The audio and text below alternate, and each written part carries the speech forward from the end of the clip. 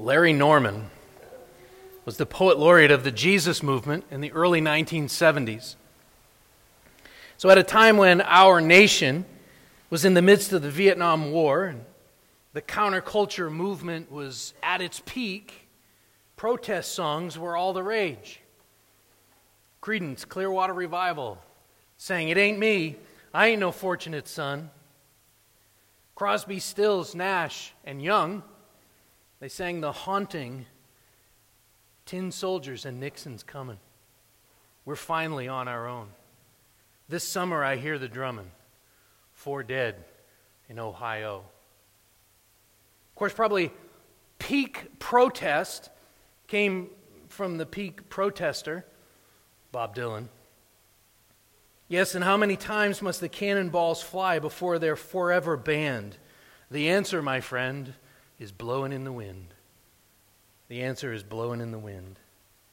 But in the midst of these protest songs, in the midst of really the height of the Cold War, in the midst of the sexual revolution, and at a time when this counterculture was actually openly encouraging drug experimentation, men like Timothy Leary were teaching young people to turn on, tune in, and drop out.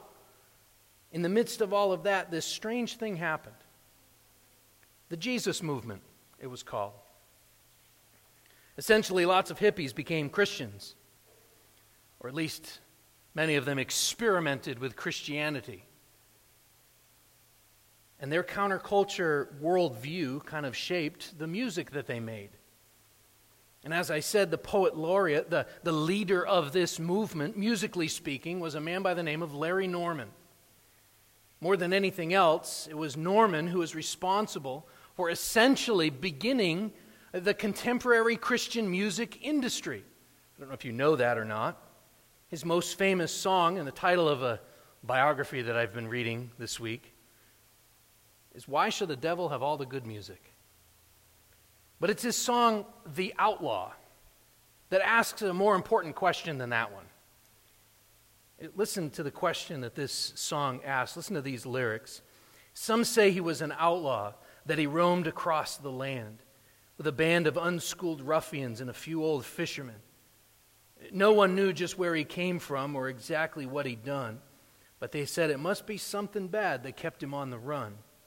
Some say he was a poet, that he'd stand upon the hill, that his voice could calm an angry crowd and make the waves stand still, that he spoke in many parables that few could understand, but the people sat for hours just to listen to this man.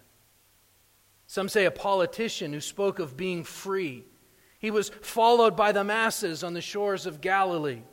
He spoke out against corruption and he bowed to no decree, and they feared his strength and power, so they nailed him to a tree.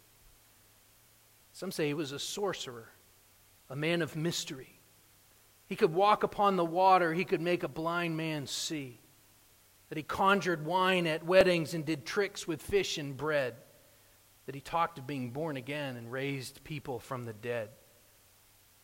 Some say he was the Son of God, a man above all men, that he became a servant and he came to be a servant and to set us free from sin. That's who I believe he is, because that's what I believe. And I think we should all get ready, because it's time for us to leave." Larry Norman set the standard for quality Christian lyrics. But he raises an important question with that song. Who is this man? Is he an outlaw? A politician? A poet? A sorcerer? Or the Son of God? John chapter 5. I want to read verses 25 to 30 this morning. John chapter 5, beginning in verse 25, as we think of this question. "Truly, truly, I say to you, an hour is coming and is now here, when the dead will hear the voice of the Son of God, and those who hear will live. For as the Father has life in himself, so he has granted the Son also to have life in himself. And he has given him authority to execute judgment, because he is the Son of Man. Do not marvel at this, for an hour is coming when all who are in the tombs will hear his voice and come out. those who have done good to the resurrection of life, and those who have done evil to the resurrection of judgment. I can do nothing on my own. As I hear, I judge, and my judgment is just, because I seek not my own will, but the will of him who sent me. Let's just pray one more time. Lord, I pray that you would give us what we need this morning. Above all, we are a needy people, and we need to know you. So I pray that you give us ears to hear. We pray in Jesus' name. Amen. Generally, when Jesus refers to himself in the third person, he most often does so by calling himself either the Son or the Son of Man. But among the four gospel writers, the most often repeated title for him by Matthew, Mark, Luke, and John is the Son of God. Yet Jesus only refers to himself as the Son of God. Usually he just says the Son or the Son of Man, but he only refers to himself as the Son of God 3 times, at least 3 times in John's Gospel, one of which is found right here in this passage today. And so when he does so, when he refers to himself as the Son of God, we need to understand the claims that he is making. But these few verses are unique because not only does Jesus refer to himself as the Son of God, but also as the Son of Man. And these 2 titles they're kind of difficult for many people to understand. Why would God the Son refer to himself as the Son of Man? And then the next question often that pops into people's heads when they hear those phrases is, so which is it? Is he God or man? Is he the Son of God or the Son of Man? It's a valid question, but it's not the right question here. See, when Jesus uses these terms here, he's not really talking about what theologians will call the hypostatic union. That is this combination of the divine and the human natures of Christ in the single person of Jesus. How Jesus can be both truly God and truly man at the same time. Here, Jesus is talking about his authority. And specifically, he's talking about resurrection and judgment. 2 activities that we've already seen in the previous passage that belong solely, wholly, and only to God. So think about this for a moment. The key to Christianity is resurrection. The key to Christianity is resurrection. Paul will address this in 1 Corinthians chapter 15, the whole chapter really, but in the middle of it he says this, "Now if Christ is proclaimed as raised from the dead, how can some of you say that there is no resurrection of the dead? But if there is no resurrection of the dead, then not even Christ has been raised. And if Christ has not been raised, then our preaching is in vain and your faith is in vain. Now we're even found to be misrepresenting God because we testified about God that he raised Christ, whom he did not raise, if it is true that the dead are not raised. For if the dead are not raised, not even Christ has been raised. And if Christ has not been raised, your faith is futile and you are still in your sins. And those who have fallen asleep in Christ have perished. If in Christ we have hope in this life only, we are of all people most to be pitied," Paul says. The actual, literal resurrection of Jesus Christ is the key to Christianity. The Apostle Peter will firmly ground our new life in Christ. He will firmly ground that in Christ's resurrection when he writes in his first letter, 1 Peter chapter 1, verses 3 and 4, as he's introducing the letter, he says, "Blessed be the God and Father of our Lord Jesus Christ. According to his great mercy, he has caused us to be born again to a living hope through the resurrection of Jesus Christ from the dead, to an inheritance that is imperishable, undefiled, and unfading, kept in heaven for you." Our salvation comes through the resurrection of Jesus Christ from the dead. All 4 gospel writers, Matthew, Mark, Luke, and John, all of them provide accounts at the ends of their books. They provide accounts on the events of the resurrection, the historical events that happened. Luke and John give us the most details of all four. And then Luke, when he writes his second book, Acts, he gives even more information surrounding the events immediately following the resurrection. And this is the key here. Without the resurrection, we have nothing. If we lose the resurrection, we lose everything. If the resurrection never happened, then we are of all people most to be pitied. Now, some would argue that in this passage, in John chapter 5 here, Jesus is just repeating himself. We've been over these things before. He said this in the previous paragraph. He's just restating this again and again, but really what he's doing is he's actually pulling back the curtain and showing us a little bit of the big picture. He's giving us further clues to his identity and his authority, and he does so by speaking in terms of the already and the not yet. The kingdom of God is already here, and it has not yet been fulfilled. He says that the resurrection is now, and the resurrection is yet to come. And then in the middle of this, he throws in a little bit about the judgment of the Son of Man, which is, of course, connected with the resurrection. So look again at verses just 25 and 26. Truly, truly, I say to you, an hour is coming and is now here, when the dead will hear the voice of the Son of God, and those who hear will live. For as the Father has life in himself, so he has granted the Son also to have life in himself. Once again, Jesus uses this famous, truly, truly, I say to you. As we've seen, even earlier in this passage, this isn't the first time even in this discourse that he has said this. And when he uses this phrase, he does so to emphasize what he's about to say. And when Jesus speaks, we better listen. And when he says, in the King James, verily, verily, I say unto thee, when he says this, we really better sit up and take notice to what he's about to say. Because it just might have bearing on our eternity. And it certainly does right here. And so now that he has our attention, truly, truly, I say to you, he also makes this interesting statement. He says, an hour is coming and is now here. An hour is coming and is now here. This is a strange way to tell time. Don't you think?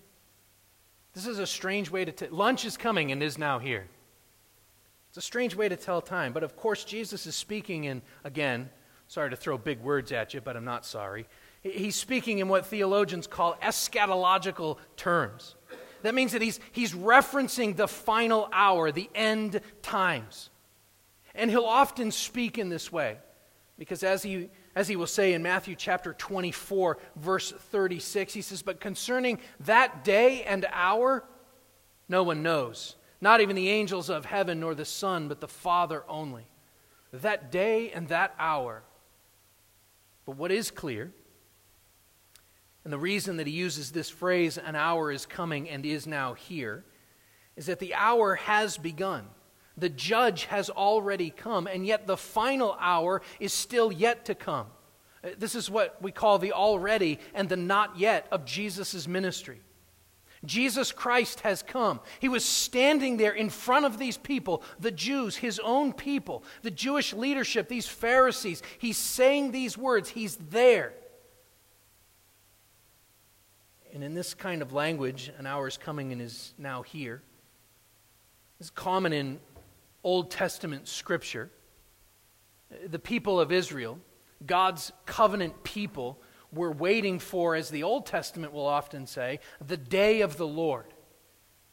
And just to clarify, in this kind of language, the Bible will sometimes use the day of the Lord and the hour, meaning the hour that is now here, the hour that is coming and is now here. It kind of uses these things sort of interchangeably, day and hour. They essentially mean the same thing. So think of it like a wedding day or a birthday. So which is more important? The day you got married or the hour you got married? or the day that you were born, or the hour that you were born. Well, when you're going through it, the hour is more important, right? You better be there on time, man. The hour is important. But when you're looking back at it or looking forward to it, it's the day that is important. That's sort of the idea here. It's sort of like that. But the thing about the day of the Lord is that this phrase is used as both a warning and a promise. See, the day of the Lord, the hour that has now come, according to the Old Testament, it would be both a time of judgment and a time of restoration. Judgment for God's enemies and a restoration for the faithful remnant, those who had trusted in God. And remember, these standing with Jesus on that day as he says these words, he is speaking to his enemies. He is speaking to God's enemies, Jews who are seeking all the more to kill him, verse 18 says. But he's also speaking to some others who are also standing there, his own disciples, who are also hearing these words. So listen to the promised judgment. I want to read a couple of passages from the Old Testament that talk about the day of the Lord, that talk about the hour that is coming and is now here that Jesus is referring to. The first one I want to read is Amos chapter 5, verses 18, 19, and 20. This is probably the first place this is used like this in the Old Testament. Amos 5 says this, "Woe to you who desire the day of the Lord. Why would you have the day of the Lord? It is darkness and not light. As if I love this imagery, as if a man fled from a lion and a bear met him. Or went into the house and leaned his hand against the wall and a serpent bit him. Is not the day of the Lord darkness and not light, and gloom with no brightness in it?" That's judgment. Isaiah chapter 13, verses 6 to 11, it says this, "Wail, for the day of the Lord is near. As destruction from the Almighty, it will come. Therefore, all hands will be feeble, and every human heart will melt. They will be dismayed. Pangs and agony will seize them. They will be in anguish like a woman in labor. They will look aghast at one another. Their faces will be aflame. Behold, the day of the Lord comes, cruel, with wrath and fierce anger, to make the land a desolation and to destroy its sinners from it. For the stars of the heavens and their constellations will not give their light. The sun will be dark at its rising, and the moon will not shed its light. I will punish the world for its evil and the wicked for their iniquity. I will put an end to the pomp of the arrogant and lay low the pompous pride of the ruthless." Judgment. The day of the Lord would be judgment.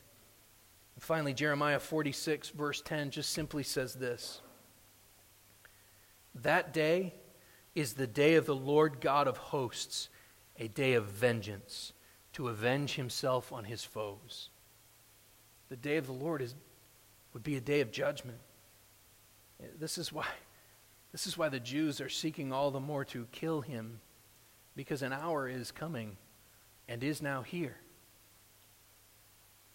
But for his friends, for the faithful remnant who have put their faith in Christ, all of those who have believed in his name, listen to these promises of the day of the Lord. In Isaiah chapter 14, verse 1, "For the Lord will have compassion on Jacob and will again choose Israel and will set them in their own land, and sojourners will join them and will attach themselves to the house of Jacob, because in Christ there is neither Jew nor Gentile." But again, listen to the promise of Joel. Joel chapter 2, verse 28 says this, "And it shall come to pass afterward, that I will pour out my spirit on all flesh. Your sons and your daughters shall prophesy. Your old men shall dream dreams. Your young men shall see visions. Even on the male and female servants, in those days I will pour out my spirit, and I will show wonders in the heavens and on the earth, blood and fire and columns of smoke. The sun shall be turned to darkness and the moon to blood before the great and awesome day of the Lord comes. And it shall come to pass that everyone who calls upon the name of the Lord shall be saved. For in Mount Zion and in Jerusalem there shall be those who escape, as the Lord has said, and among the survivors shall be those whom the Lord calls. When Jesus says these words here in John chapter 5, he's actually firing a warning shot over the bow of the boat of the Pharisees. The hour is coming and is now here. Judgment or restoration. That's what you're facing, he's saying.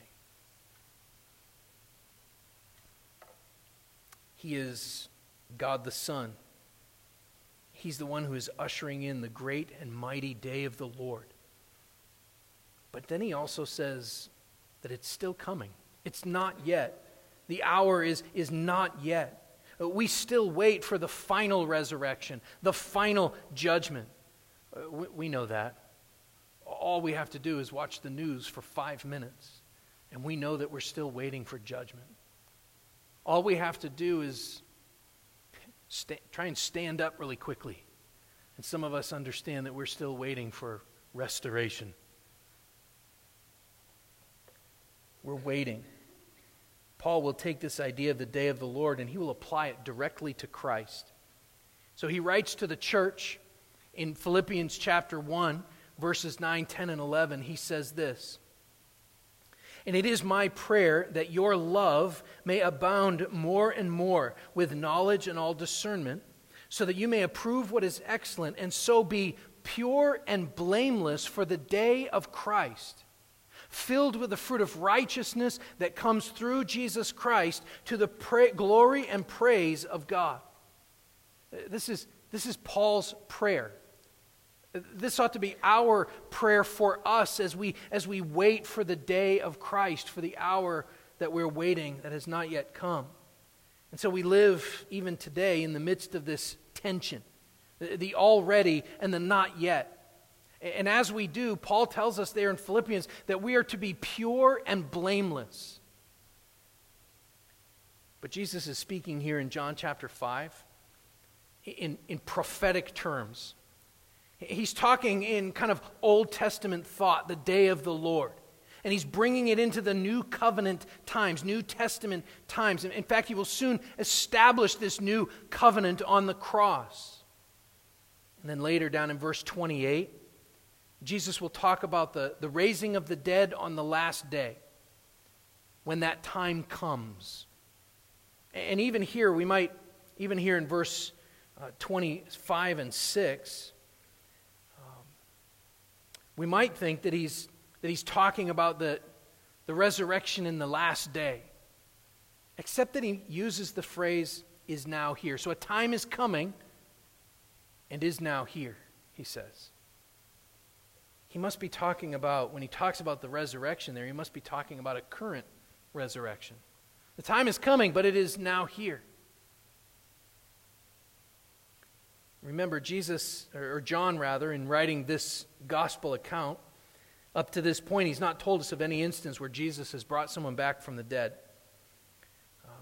He won't do so until we get to the story of Lazarus in chapter 11. And so when he says that time has now come, he must be referring to something else. Look at this again. "Truly, truly, I say to you, an hour is coming and is now here, when the dead will hear the voice of the Son of God, and those who hear will live. For as the Father has life in himself, so he has granted the Son also to have life in himself." The time is now here, he says, when those who are dead will hear the voice of the Son and live. He must be talking about something other than those who are physically dead. Really, this has to be something no less than the giving of spiritual life. And I want to point out, I want to be really clear, that spiritual life and death is no less real than physical life and death. In fact, the Bible teaches that it is far better to be physically dead and spiritually alive than to be spiritually dead. Being spiritually dead or alive is no less real than being physically dead or alive. It's real. Jesus is saying that the resurrection life for the physically dead at the end of time is already being manifest. It's already happening as life for us who have been spiritually dead. When you first heard the word of Christ, the gospel of your salvation, you were brought from death to life. And that's real. That's real. Ephesians chapter 2, verses 1 through 10 tells us this. You were dead in your trespasses and sins in which you once walked, following the course of the world, following the prince of the power of the air, the spirit that is now at work in the sons of disobedience, among whom we all once lived in the passions of our flesh, carrying out the desires of the body and of the mind, and we were by nature children of wrath like the rest of mankind. But God, being rich in mercy, because of the great love with which He loved us, even when we were dead in our trespasses, made us alive together with Christ. By grace you have been saved, and raised us up with Him, and seated us with Him in the heavenly places in Christ Jesus, so that in the coming ages He might show the immeasurable riches of His grace and kindness toward us in Christ Jesus. For by grace you have been saved through faith, not as a result of works, so that no one may boast. It's not your own doing, it is the gift of God. Not as a result of works, so that no one may boast. For we are His workmanship, created in Christ Jesus for good works, which God prepared beforehand that we should walk in them. When you were made alive together with Christ, it is because God spoke to you. You heard His word. But God, being rich in mercy, because of the great love with which He loved us, even when we were dead in our trespasses, made us alive together with Christ. And He did so by the speaking of His word. Isaiah 55, verse 3. Incline your ear and come to me. Hear, that your soul may live, and I will make with you an everlasting covenant. That's a promise. Listen to me, God says. Incline your ear and come to me. Hear, that your soul may live, and I will make with you an everlasting covenant. And when He spoke to you, He made you alive. He gave life to your dry bones. Remember Ezekiel chapter 37, the valley of dry bones? In the midst of that chapter, I'm not going to read the whole thing, but the midst of that chapter, thus says the Lord God, behold, I will open your graves and raise you from your graves, O my people.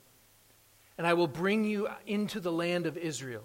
And you shall know that I am the Lord when I open your graves and raise you from your graves, O my people. And I will put my spirit within you, and you shall live. And I will place you in your own land.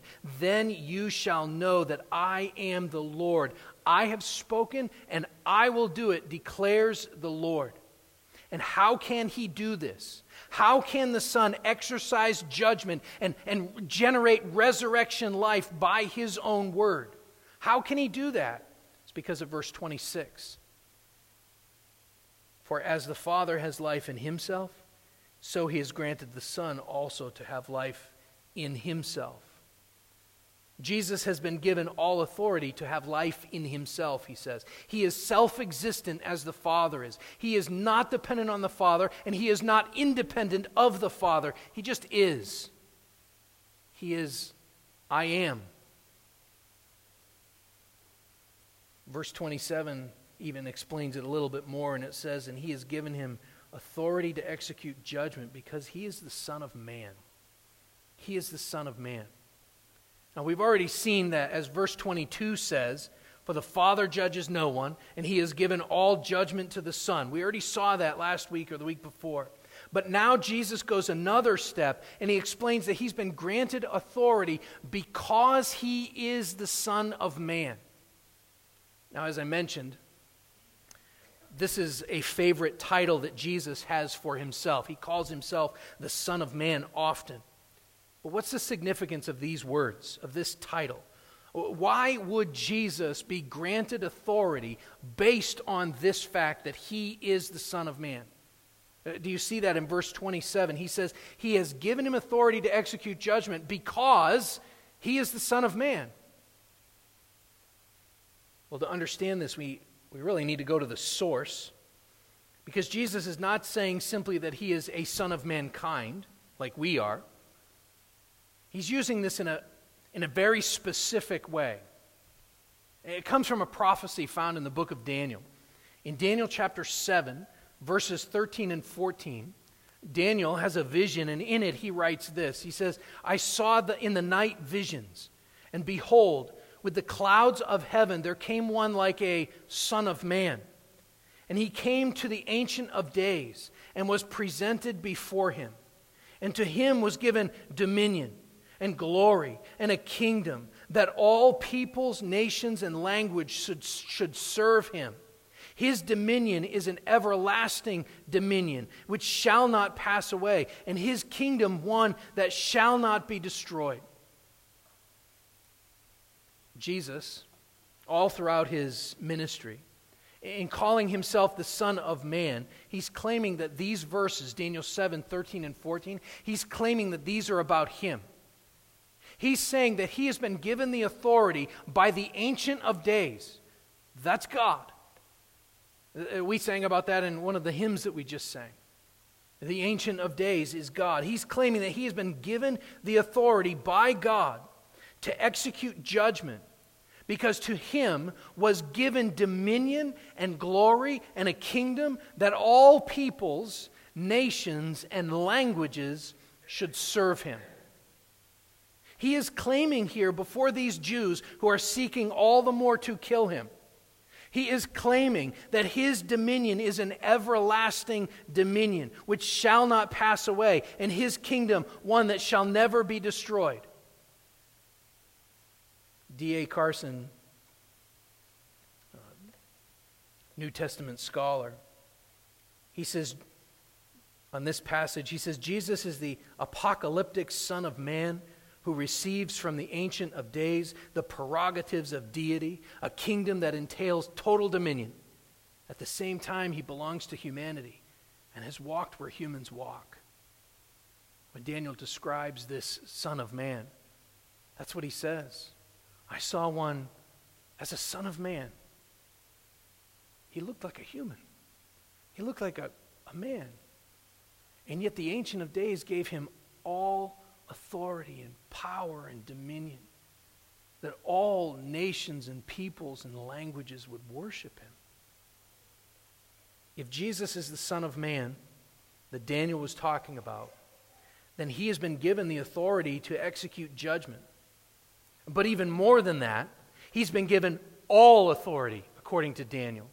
The Son of Man will be, as Jesus will say in John 3:14, he will be lifted up.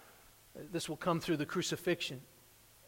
The Son of Man will provide food that leads to eternal life, he will say in John 6:27.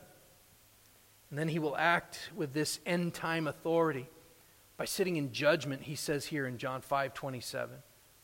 But even more telling in all of this, that Jesus is the Son of Man, that he has all this authority, even more telling is the statement that he makes that leads really directly to his crucifixion. Matthew chapter 26, verse 57. Picture the trial that Jesus is in. He's bound.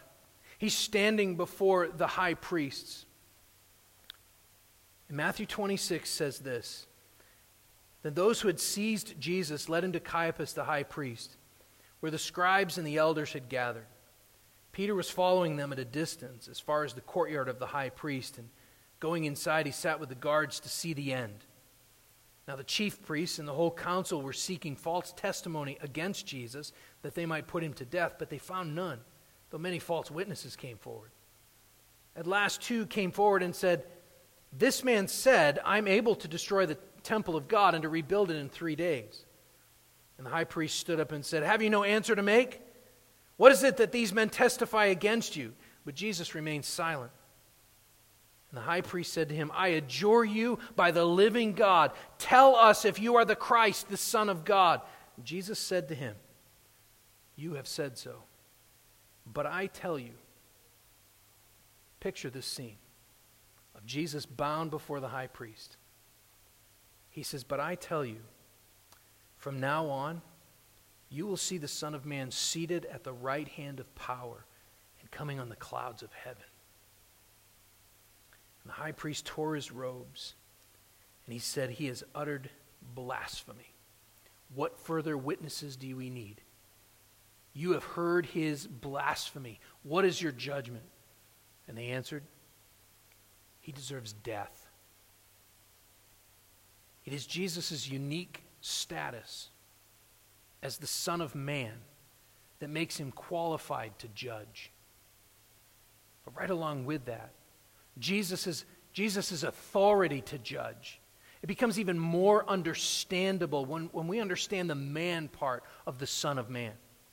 Jesus' perfect obedience makes him the only qualified judge. Not only is he the Son of Man, not only is he the Son of God, God the Son, not only is he I am, but Romans 5 verses 18 and 19 says, therefore as one trespass led to condemnation for all men, so one act of righteousness leads to justification and life for all men. For as by the one man's disobedience the many were made sinners, so by the one man's obedience the many will be made righteous. And this perfect judgment brings us to the future resurrection that so many of us long for, and so many others should fear. Look at verses 28 and 29.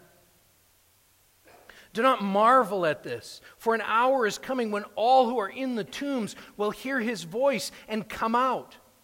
Those who have done good to the resurrection of life, those who have done evil to the resurrection of judgment. Don't marvel at this, Jesus says. We could take that in a couple of ways, and I think maybe he means both ways. Don't marvel at this, you ain't seen nothing yet.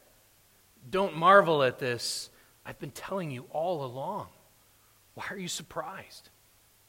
The scriptures tell you who I will be. Why are you surprised when I show up here and start talking to you? Don't marvel at this. See, the voice of the Son, the voice that is powerful enough to regenerate your dead heart right now, will be powerful enough to call forth dead men. Just like he did Lazarus when he said, Lazarus, come out. Lazarus, come forth. Will be powerful enough to do it in the end as well. Daniel prophesied as much, again in Daniel chapter 12. The first couple of verses of that chapter says this, at that time shall arise Michael, the great prince who is charge of your people. And there shall be a time of trouble such as never been since there was a nation till that time. But at that time your people shall be delivered, everyone whose name shall be found written in the book. And many of those who sleep in the dust of the earth shall awake, some to everlasting life, and some to shame and everlasting contempt. Truly, truly, I say to you, these verses are a sobering and powerful promise of God. This is a promise of God. And we had been warned, as had the Jews, of what fate evildoers faced when the great judge of the quick and the dead returns. The Old Testament closes with Malachi chapter 4. Malachi chapter 4 begins like this. It's just a few verses, but the beginning of the chapter says this. For behold, the day is coming, burning like an oven, when all the arrogant and all evildoers will be stubble. The day that is coming shall set them ablaze, says the Lord of hosts, so that it will leave them neither root nor branch. But for you who fear my name, for you who fear the name of Jesus, the Son of Righteousness shall rise with healing in its wings. You shall go about leaping like calves from the stall. You shall tread down the wicked, for they will be ashes under the soles of your feet on the day when I act, says the Lord of hosts. The Son of Man, the Son of God, is a righteous judge who will come to restore, has come to restore. And let me just close with verse 30, which says this: I can do nothing on my own. As I hear, I judge, and my judgment is just, because I seek not my own will, but the will of him who sent me. This is Jesus saying, Soli Deo Gloria, to the glory of God alone. He judges and restores, resurrects, saves for the glory of God. He does what God wishes, and he does so to save us because God has loved us. Let's pray.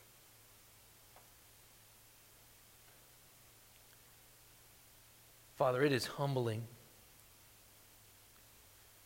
when we think that the Son of God, our Jesus that we love and sing about, that we worship and proclaim, is also the Son of Man, who has been given all dominion and authority, that at the name of Jesus every knee should bow and every tongue confess that Jesus is Lord. Because you have granted to him to be the Son of Man. Lord, as we read these verses and think of the judgment, even as we read Revelation 19 earlier, Lord, not planned, but in your sovereignty, you had us read of the great marriage supper of the Lamb.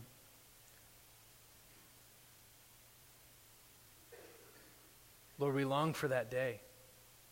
We look forward to the day when all death and sin, the effects of sin in the world, sickness and disease, and war, Lord, when all of it is put away. When evil is destroyed and we walk on it like ashes under our feet, as Malachi says. We long for your justice. And Lord, until then, I pray that we would be obedient so that we would be found pure and blameless in the day of Christ. Making disciples, living holy lives, proclaiming Jesus' death until he returns. Transform our hearts and our minds, Lord, that we may worship the Son of Man. We pray these things in Jesus' name. Amen.